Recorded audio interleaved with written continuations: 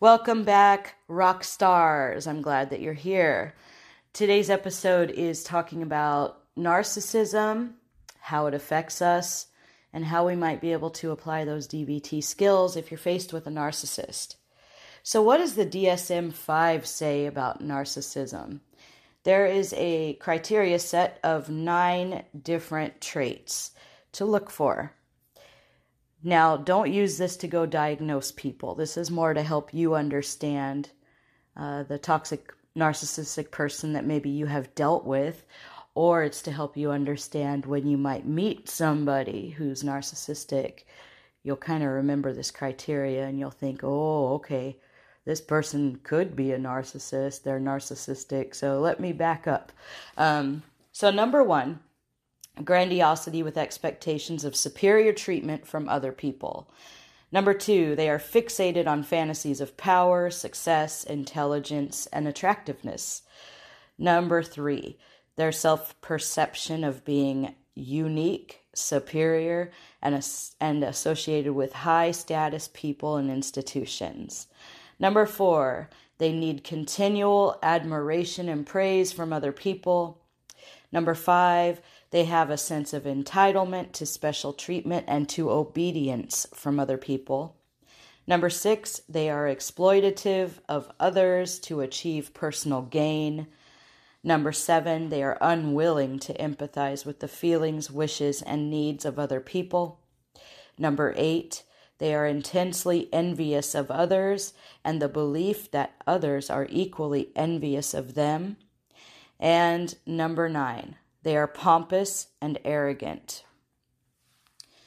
So I've pulled some information from a couple of books, from the book Cognitive Therapy of Personality Disorders by Beck, Disorders of Personality by Millen, and Identifying Pathways Linked to Child Abuse and Psychological Outcome by Moore and Silvern.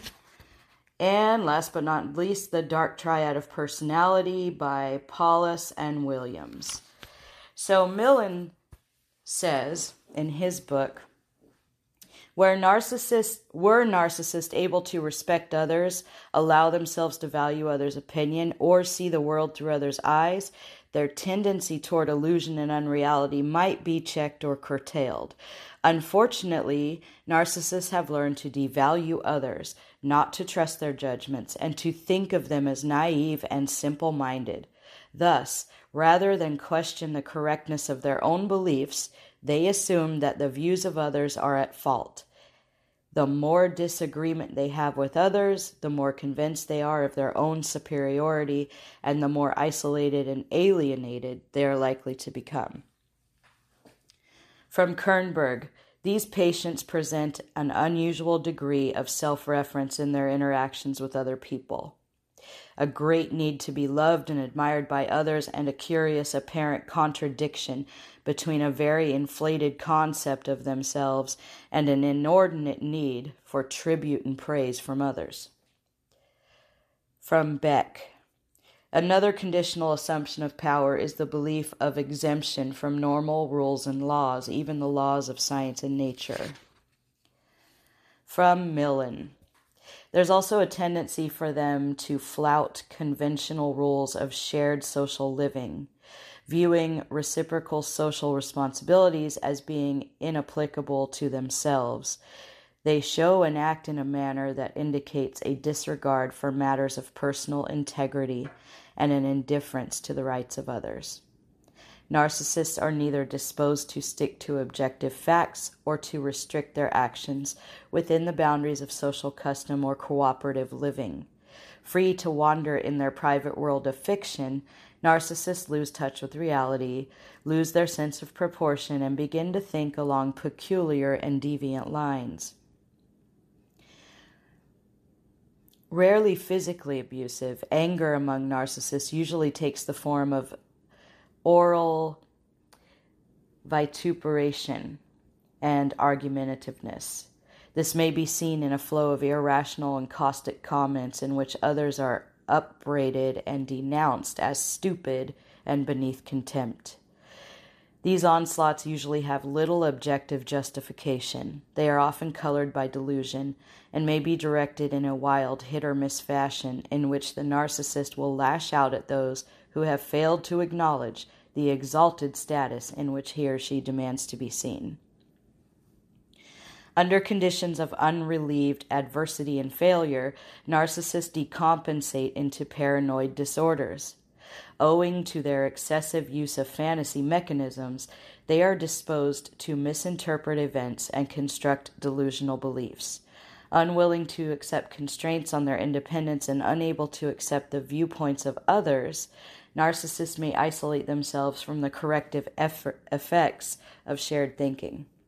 Alone, they may ruminate and weave their beliefs into a network of fanciful and totally invalid suspicions. Among narcissists, delusions often take the form of a serious challenge or a setback that has upset their image of superiority. They tend to exhibit compensatory grandiosity and jealousy delusions in which they reconstruct reality to match the image they are unable or unwilling to give up. Delusional systems may also develop as the result of having felt betrayed and humiliated. Here we see the rapid unfolding of the delusions and arrogant grandiosity characterized by verbal attacks and bombast. Deficient in social controls and self-discipline, the tendency of the narcissist to fantasize and distort may speed up. The air of grandiosity may become more flagrant. They may find hidden and silly meanings in incidental behaviors of others, becoming convinced of others' malicious motives, claims upon them, and attempts to undo them.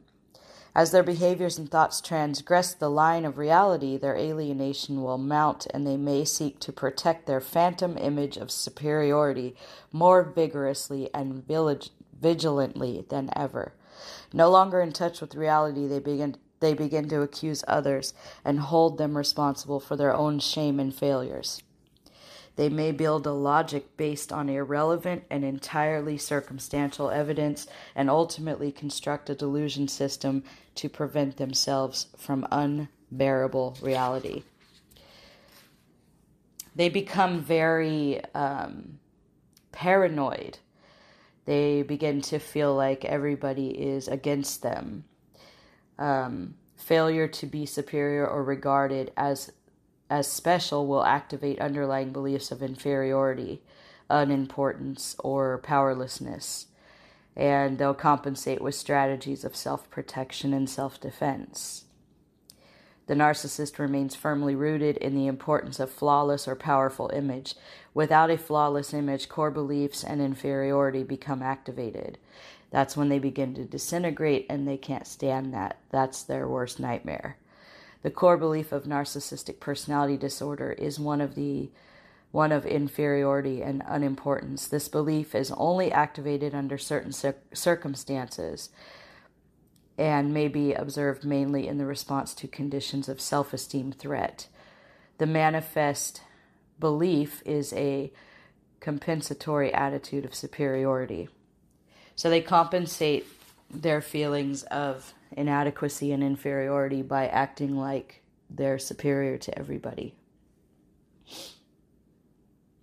And Beck says, out of their vehement certainty of judgment, boundary violations of all sorts will occur, as narcissists are quite comfortable taking control and dictating others, but quite uncomfortable accepting influence on themselves from others. And another conditional assumption of power is the belief of exemption from normal rules and laws. The patient with narcissistic personality disorder often has a low tolerance for frustration and expects not only to have wishes easily gratified, but also to remain in a steady state of positive reinforcement. Conditional assumptions may include the notions that if I want something, it is extremely important that I get it, and I should feel happy and comfortable at all times. If I am not happy, nobody else should be happy. So this is from the DSM-5 and the books discussed to give you a clinical view of the narcissistic person. And here are some more traits that you might be able to relate with, you have maybe observed. So more often than not, a lot of narcissists have an addiction issue. It could be alcohol, it could be drugs, they could be addicted to porn, they could be addicted to shopping, gambling, and they are most definitely addicted to the chase, the beginning of a relationship where it's romantic, it's exciting, the sex is great, they're love bombing you, they're luring you in, they're grooming you to become their source of supply. They love that stage. That's fun for them. And that's when they receive the most praise and adoration from you. So if you meet somebody who's narcissistic and they want to date you, you could date them for the first couple of months while it's fun and they're love bombing you, and then drop them if you wanted to, just to have fun. Otherwise, run. Stay away, because oftentimes narcissists will get people hooked on them, and you feel like it's the greatest thing that has ever happened to you, and you won't be able to cut that relationship off, and then you'll get caught up in it. So they often have an addiction, more often than not. Some sort of an addiction. When they're addicted to porn, they'll engage in masturbation to porn in lieu of having sex with you. So in the beginning, they'll have sex with you all the time, and they'll say how fantastic it is, and they've never had such a great time with anybody in the bedroom before, and you're so amazing and so sexy and erotic and all these things. And then out of the blue, they're not having sex with you anymore. They're in the bathroom using porn, and when you mention it, they freak out and get mad at you. They won't admit to what they're doing. You might somehow crack the code on their phone and get in there and see what they've been doing. You can confront them with evidence in front of their eyes, and they'll still try to deny it. Once they realize they can't deny it anymore, they'll blame you. They'll tell you it's your fault because you never initiate anymore. Or, after they make you feel awkward for touching their arm or trying to get a hug, then they'll blame you for the fact that you don't have sex anymore because you don't sleep in the bed with them anymore, or you don't approach them anymore. And honestly, it's because you're sick of being rejected, so you give up. But it is a huge slap in the face when you find out that they're engaging in pornography rather than engaging you. And that's the same with all of the addictions. You're going to notice money missing. You're going to notice empty alcohol bottles in their trunk of their car, in their work bag, in their garage, all over the place. And they'll deny drinking as much as they drink, which is typical with alcoholics. I'm not an alcoholic. Yes, you are, buddy. You're dying. Your liver is screaming. It's about to take a vacation from you. But whatever their addiction is, they will try to hide it. They'll lie about it. And even if you have irrefutable evidence in their face saying, hey, this is real, this is what's happening, you need to face it, they'll blame you when they get to that point. They'll blame you somehow. It's your fault they drink. It's your fault you're not having sex anymore. It's your fault they gamble. It's your fault they're searching for a new relationship. It's all your fault. You bad, bad person. Their backstory always includes victim or hero. The narcissist is always the victim or the hero. Most of the time it's the victim. All of their exes were crazy. All of their friends from the past stole everything from them and ripped them off. If they lost a home or a business or anything like that, it's somebody else's fault. Somebody talked them into it. Somebody made them do it. They have fake religion and fake spirituality. They'll claim to be a Catholic, a Christian, a Jew, a Baptist, Buddhist. They'll claim they're, I was raised in this religion and I'm an expert in it. And oh yeah, and they have Mary statues or Buddha statues all over their house. And all this Zen decor or all this Catholic decor or the Star of David and a yarmulke, all this different stuff, right? Yet you never see them go to church. You never see them hang out with other people who are spiritual or religious. And when you try to engage them in a prayer with you or let's meditate together, they mock you. They laugh at you. They mock you. And they say things that you would consider to be very blasphemous. And you're looking at them like, whoa, holy cow. You are not who you said you were in terms of religion and spirituality. You cannot have a productive conversation with these people. You cannot. You'll find yourself explaining basic etiquette of conversation to them, and they're grown up. And at that point, when you feel the need to explain the etiquette of conversation to a grown up, it's time to close your mouth, realize you're in a losing battle. This is a fight you can't win. Just get up and leave. Don't bother. Don't even bother. If you call them out on their behaviors, they will instantly get defensive. They will boomerang the blame back at you, just like the sex, the addiction. It's your fault somehow. They will look at you and they'll say something like, how dare you come at me with all this negativity? Or you feel that way because of your past, because of what you've been through. It's not my fault you feel that way. And then finally, they deny the behavior completely, and they accuse you of just making shit up just to make stuff up.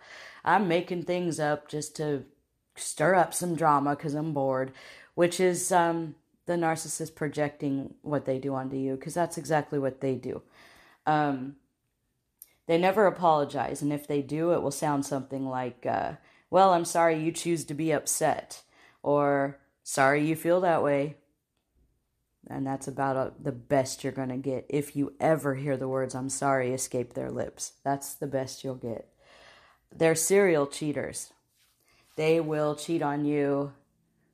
Anybody who will allow them to jump down their pants, they're in. They're going to do it, because once they jump down that person's pants, that person is being love bombed by them too.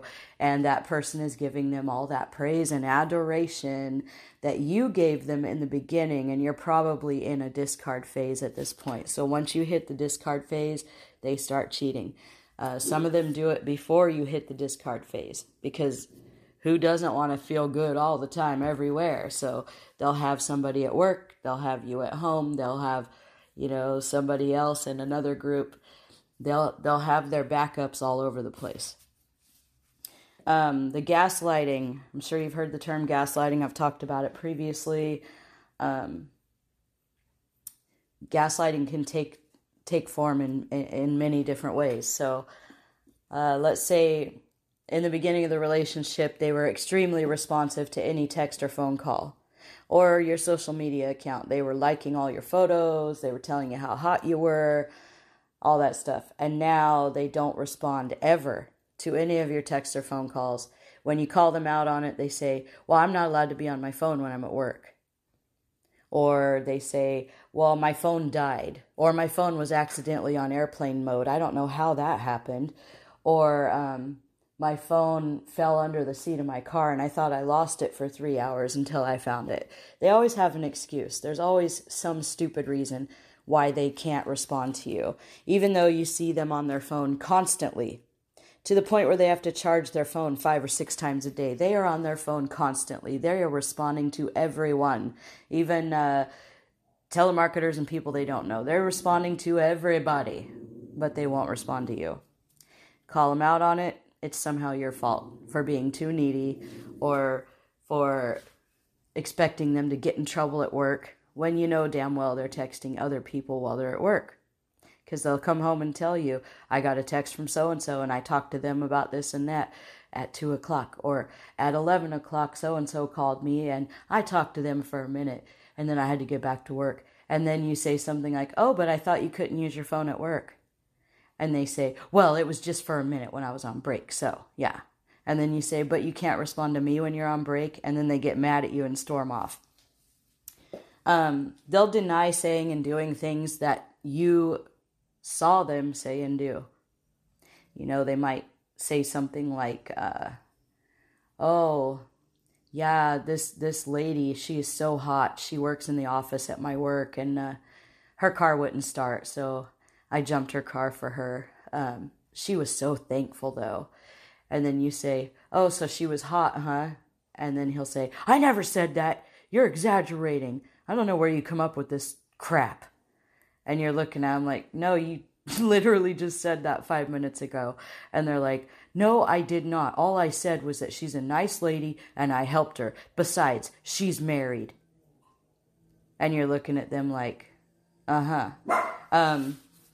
They make you question your own reality. So, they might tell you what a great memory you have.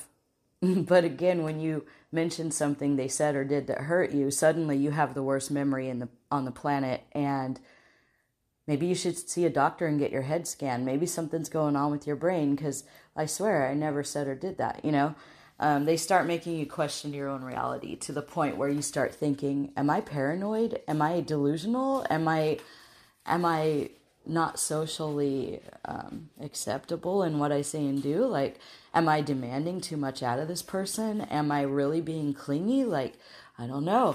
And you start to really question yourself and lose all your confidence. They blame you when they cheat on you. So sometimes there's no argument at all. They just start cheating on you. And when you find out, they deny it. And then when you give them irrefutable proof, they still deny it. And then if you keep pushing, finally they'll say something like, well, you weren't having sex with me, so I had to have it with someone. What am I supposed to do? Just die? After they've cut you off from sex, right? And you've tried, but it's been awkward, so you kind of stop pushing and think, maybe if I just, hang back a little bit, he'll come back around. I don't know. And no. He pushed you away because he's doing it with somebody else. But it's your fault somehow. Or you get in an argument and the next morning he says, don't you think we should work this out? And you're like, yeah, we should work this out. And then next thing you know, he's having an affair. And you say, why are you having an affair? Why did you do that? Well, because we got in a fight and you were going to leave me. That's what they'll focus on. It's your fault somehow. They cope with arguments with you by starting affairs. They're not going to sit down and talk to you about it, because that would mean they would have to be accountable for their part, and they can't have that. So they're going to go start affairs, usually with coworkers. That's the easiest target they can find, is a coworker, and they'll tell that coworker that the two of you are not together anymore, that it's over, and the coworker is their number one. And then when the coworker starts realizing that chick's going nowhere, I'm like a side chick, this is bullshit, I'm done. Then they're heartbroken. Oh no, please wait for me, I love you. Oh. They blame you for everything. So gaslighting, it happens all the time. It happens all the time. They can do it in behaviors as well. They can flirt with somebody blatantly in front of you. And then when you look upset, they'll say, what's wrong? What's wrong? Why do you look so upset? What's going on? And you could say, well, you were really flirty with that person. And they'll tell you, no, I wasn't.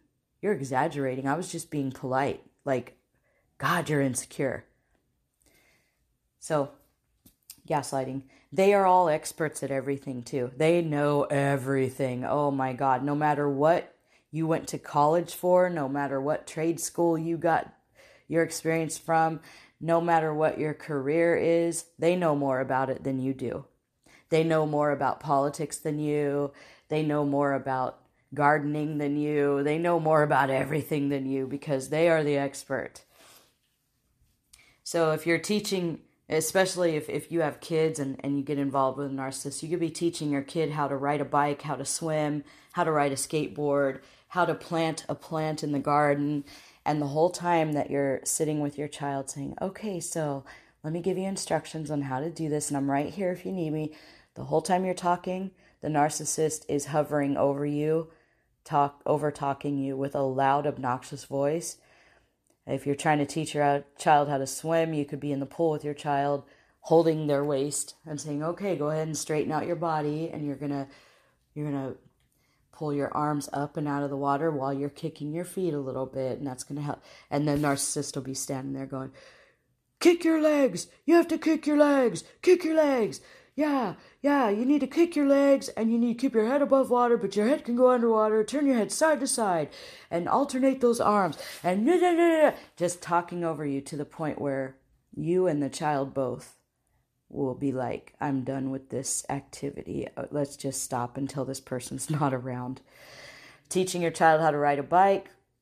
This person's going to be out there. Oh, I've taught several children how to ride bikes. I've taught like 50 different children how to ride bikes. And I'm telling you, the right way to teach this kid right in front of your kid. And your kid's looking at you with eyes like, help me. And you and your child decide, okay, let's put the bike away and wait till they're gone. And they are experts on how you should discipline your children. Even the people who only had their kids every other weekend on visitation, they're experts on raising children. And they'll even throw in a little triangulation there. They'll say, I can't believe you let your child get away with that. My ex would never let her kids get away with that. I can't believe you don't discipline your daughter. I coached kids my whole life, and I was a teacher my whole life, or I was this, or I was that, and I know how kids blah, blah, blah. And you're just standing there like, shut up, did I ask? I didn't ask for your opinion, which is shut up. So they'll try to tell you how to raise your kids. They'll try to tell you how to do your job. They'll, I've had narcissists look at me and say, well, you're a therapist. You should know this, this, and that. You're a therapist. So you would definitely think this, this, or that, correct? And I look at them and I just smirk and stare at them and I think, oh my gosh, you're such a narcissist. And I just kind of look at them and I say, well, I do have my own thoughts on that. And they'll say, such as? And the reason they'll do that is because they want me to give a clinical impression of whatever it is they're talking about, so that they in turn can go and use that information as if it's their own thought with somebody else. And it's happened before, and I find that amusing and pathetic.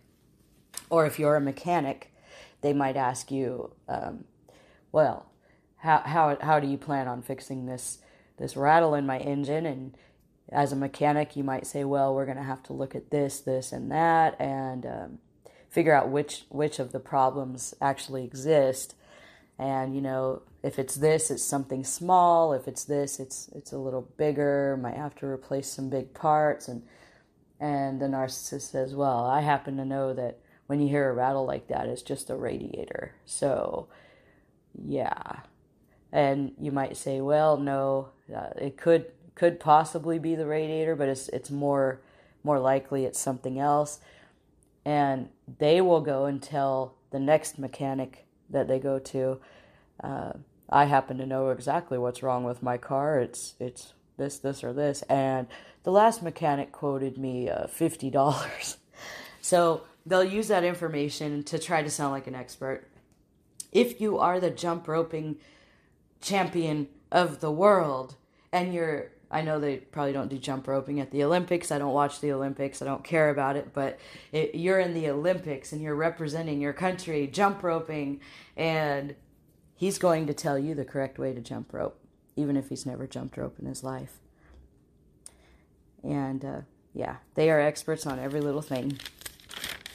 So they'll overtalk you. They one-up you as well. So if you say, oh, I went on a little hike today. It was nice. I was in Sonora, California, and I went on a nice little hike over there, and it was really nice. I'm a little sore. I hiked about 6 miles, but it was really fun. And then he'll say, oh, yeah, well, I've hiked up to the top of Mount Everest and back in one day, and I wasn't even sore. Oh, my dog agrees. I wasn't even sore. It was actually quite nice. You must be out of shape. So let's talk a little more. Let's actually stop this episode for now. I'm going to jump into episode 2 because I do have a lot of information to share with you, and we need to get to the DBT tools. So We'll take a break. This is part 1. Part 2 is coming. When you need mealtime inspiration, it's worth shopping Kroger, where you'll find over 30,000 mouth-watering choices that excite your inner foodie. And no matter what tasty choice you make, you'll enjoy our everyday low prices, plus extra ways to save, like digital coupons worth over $600 each week. You can also save up to $1 off per gallon at the pump with fuel points. More savings and more inspiring flavors make shopping Kroger worth it every time. Kroger, fresh for everyone. Fuel restrictions apply.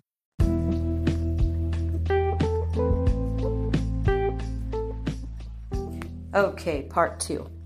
So we left off on how they are experts on everything. And the next trait is triangulation, the next tactic they use. Triangulation.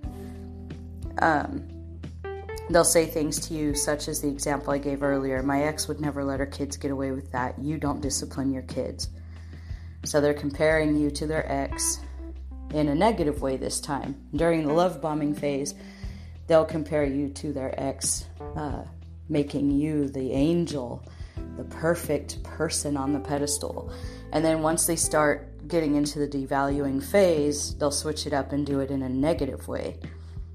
They'll invite their ex to every event you go to, and when you say you're uncomfortable with that, they'll tell you you're crazy, that that's normal and everybody does it. And they'll say, I don't know why every girlfriend I have has an issue with this. Well, ding, ding, ding.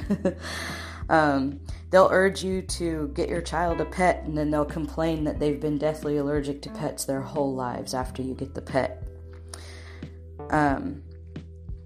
They'll help you do dishes, and when you say, thank you, that's so sweet for helping me. Did you used to help your mom in the kitchen too?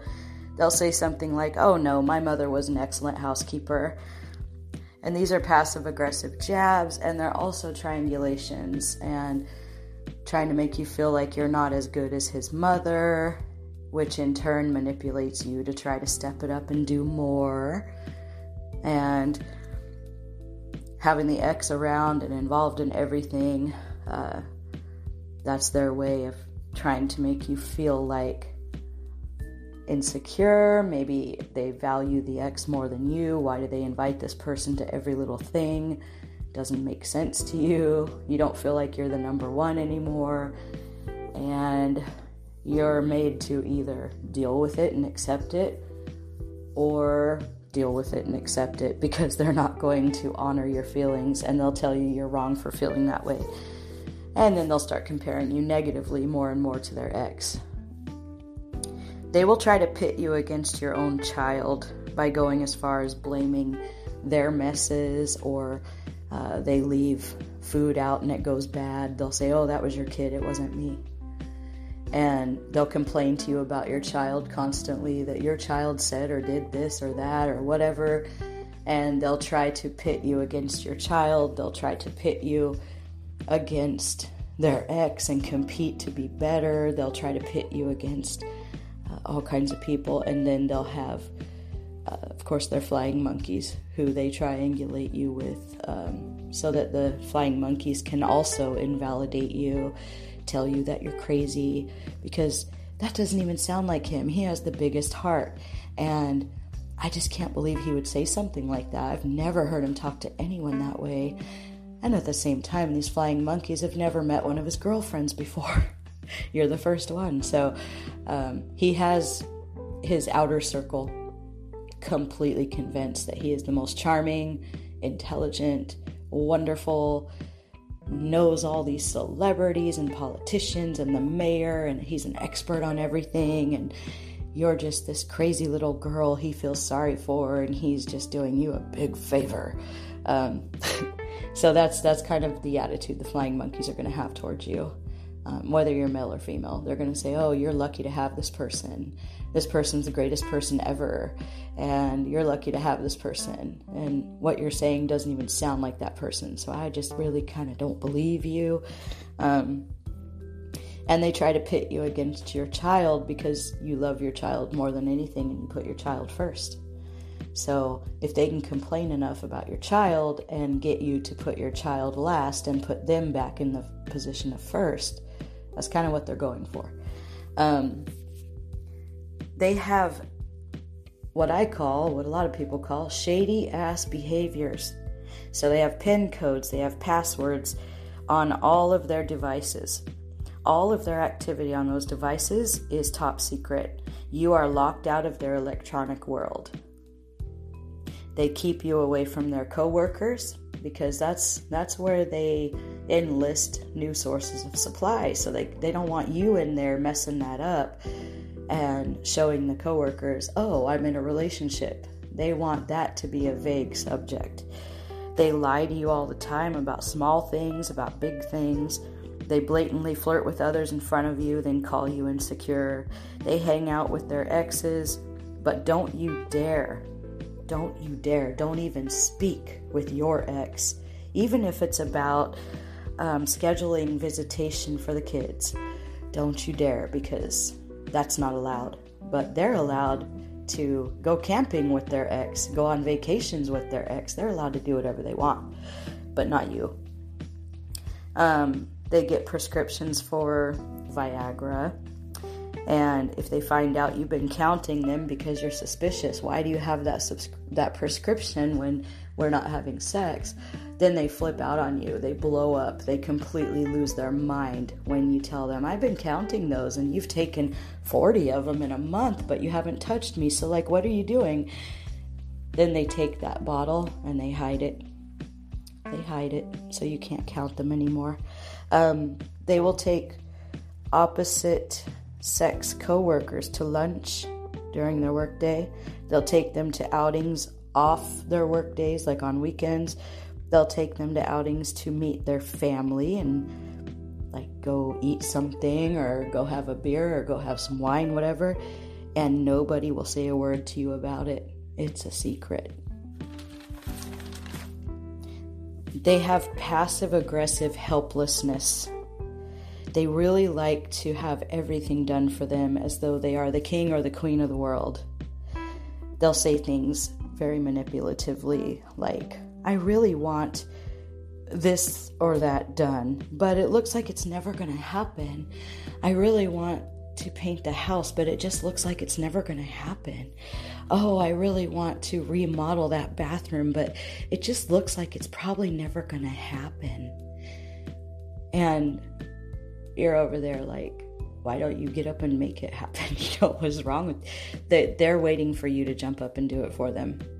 And then when you jump up and do it for them, they'll stand back and, because they're the expert on everything, right? So they'll stand back and bark orders at you and question your every move. Are you sure you're doing that right? Do you know what you're doing? Shouldn't you put something on the floor? Shouldn't you? Oh, blah, blah, blah, blah. And you're over there like, I've read the directions. I've watched several videos. I think I can handle it. And then once you get it all done, they'll call everybody they know and say, we redecorated the bathroom. We painted the house. Yeah, they'll take the credit. They take the credit for everything good. They take the credit for your intelligence, your talents, and everything that you do. They'll sit back and say, oh, I sure do wish I could buy my ex's kids a gift for graduation.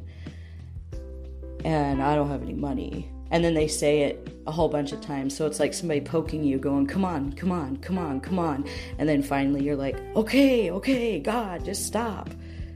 So you buy a gift and you say, here. And he takes it to his ex and gives it to his ex's child, who's not his child, by the way. And you know what he says? I bought this for you because I knew you would love it. And then he'll come back and tell you, oh, everybody was asking about you. They wanted to know why you weren't there. They said, thank you so much for the gifts. It's always we. And if it's not we, it's I. They'll even come home with projects from their work. And they've already told their bosses or coworkers that you would be more than happy to do this because you love this kind of thing. And they'll come home and give you projects to do, like doing their job for them. Then they go to work and they tell everybody they did it. They'll ask you to do their taxes for them. they will, if you're a hairstylist, they'll tell their children, their grown children, or their friends that you would be more than happy to give them a haircut. And no, you don't have to pay. Like, she is so sweet, or he is so sweet. They'll do the haircut for you if you come over. And then they come and tell you, so-and-so's coming by, they need a haircut. And the first time you do it and nobody pays you, you think, that's messed up. I'm working on my time off. Like, no. So after that, you say no, and then they get mad at you because now they can't pimp out your services for free and feel like a generous, kind person off of your talents. So whatever your talent is, if you're a cook, if you work in a salon, if you do taxes, whatever it is, they will offer your services for free to their friends and family, and they'll throw a fit if you don't comply. So can a narcissist change? Can they go to therapy and really benefit from it and change? My answer is no.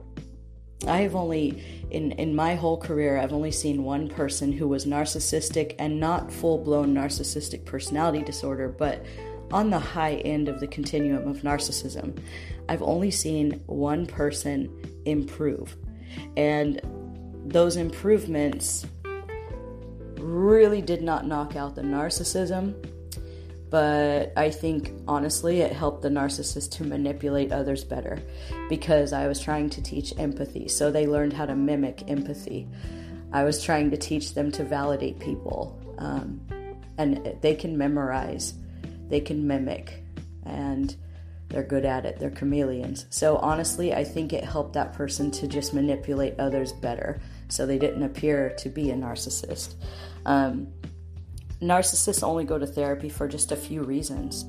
So reason number one, in my experience, is the spouse is going to leave them because they're sick of being abused and they found out the narcissist was cheating. So the narcissist will say, okay, I'll go to therapy. Or they're court mandated. They got caught doing something, and to avoid jail time, the judge says you have to do therapy, and they say, okay, I'll go. So they'll come in and go through the motions, they'll memorize the material, and they'll pretend like they're using it, and then they'll get done and have you sign off, and then they're gone. And another reason, and this is a rare one, they might realize what they are, and they might truly want to make some changes. It's usually sparked by being caught cheating or other relationship fallouts, and maybe it was one that was very significant to them, that really mattered to them on some level, and they want to manipulate their way back. That's usually the case. What's frustrating working with narcissists as a therapist is just the same way they are with you. They have to be the smartest person in the room. They want to give the impression to the therapist that they are 5 steps ahead of you at all times. They usually tell therapists that any therapist they've ever seen in the past was incompetent and useless. They engage in several therapy interrupting behaviors, whether they're going alone or as a couple, such as over-talking, declining therapy tools that are offered, and schooling the therapist on interventions that they found like on Google or YouTube. And they memorize the tools and mimic healing to convince the spouse that they've changed and manipulate further. And narcissistic people will make you initially feel like you are the king or the queen of the world. You are everything, and everything is you. And you're on this pedestal. They put you up on this pedestal so high, and they worship you. They worship you like you've never seen anybody worship somebody before. And every single aspect of it feels so good. It's like a Lifetime Hallmark movie or a fairy tale. And you've always kind of daydreamed about how cool it would be to have that kind of relationship, and now you have it. And that's how they suck you in, because it feels so good. It hits all those reward centers, and you're like, this is it. This is the one. And they take you from being king or queen of the world to persona non grata, persona non grata. You are now invisible. You are no longer welcome. You are no longer considered. You are trash under their feet. When the chase is over and they start to devalue you, they'll pick fights for apparently no reason. They'll play the gotcha game. They'll say something passive aggressive and wait for you to respond. They know which buttons to push with you. They know what your triggers are. They've studied you intently. They know because you've opened up and shared with them. They know your deepest fears. They know your deepest insecurities. So they start making little jabs at little things to get you to explode. And then they can say, "You're crazy. I always knew you were going to leave me." And that's also a borderline personality trait as well. Borderline personality disorder, they do the same thing. It's a push-pull. Like they'll bait you into an argument, and then when you say, "That's it, I can't do this anymore," they'll say, "I knew you never loved me. I knew you were going to abandon me." And then it's all your fault. So after the beat down, you become invisible as if you don't exist. That's when they're ignoring your text messages and phone calls. That's when you can be sitting right next to them, speaking to them, and they will stare at their phone and completely ignore you and not acknowledge that you're even alive. You can be at the store with them and hold up a package of licorice and say, "I think I'm going to get this licorice," and they'll walk away from you. And you say, "Where are you going?"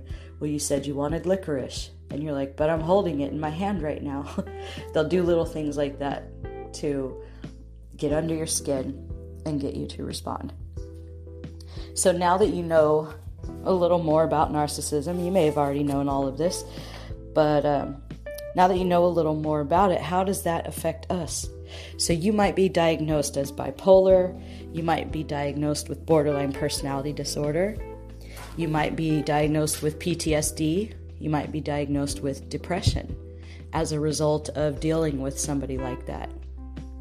Because not only is it emotional abuse, but it really deteriorates your self-esteem, your confidence, your self-worth, your ability to be assertive, your ability to be compassionate towards yourself. It really tears most of your persona away. It rips it, it shreds it, and now you are a walking open wound who is festering. And you'll start to demonstrate, you'll start to exhibit the same traits as somebody who's bipolar or somebody who has borderline personality disorder.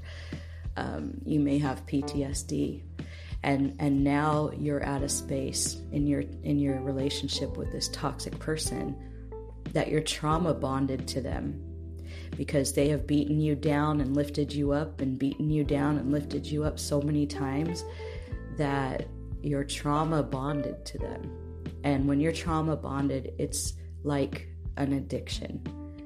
It's no different than a heroin addiction or something. It's really difficult to stop. It's really difficult to turn those thoughts off. It's really difficult to function normally. And honestly, if you have really been beaten down by a narcissistic person, it can take you about a year to really build yourself back up to normal as you go through these PTSD symptoms, these depression symptoms, the push-pull of the borderline personality disorder, where you're sabotaging yourself and all you want is love and you're terrified of being abandoned, but at the same time, you're not going to get hurt again like that. So there's a lot going on, a lot of healing to take place. This is where DBT comes in. So whether or not you have borderline personality disorder, bipolar disorder, or if this is the result of an abusive relationship and now you're trying to heal from that and you have all of these symptoms, you may have been misdiagnosed or maybe you're not diagnosed, but you have all of these symptoms and it's really difficult. DBT can help you get through that trauma bonding. It can help you to break it. It can help you to find yourself again and let your light shine again and branch out into the world and learn to trust again. So DBT is good for all of those things. So I just wanted to tie those together for you, and stay tuned for the next DBT episode. Thank you so much for tuning in, and as always, if you have questions and you want to learn more about any specific topic, let me know. Thank you for listening to Your Therapy Tools.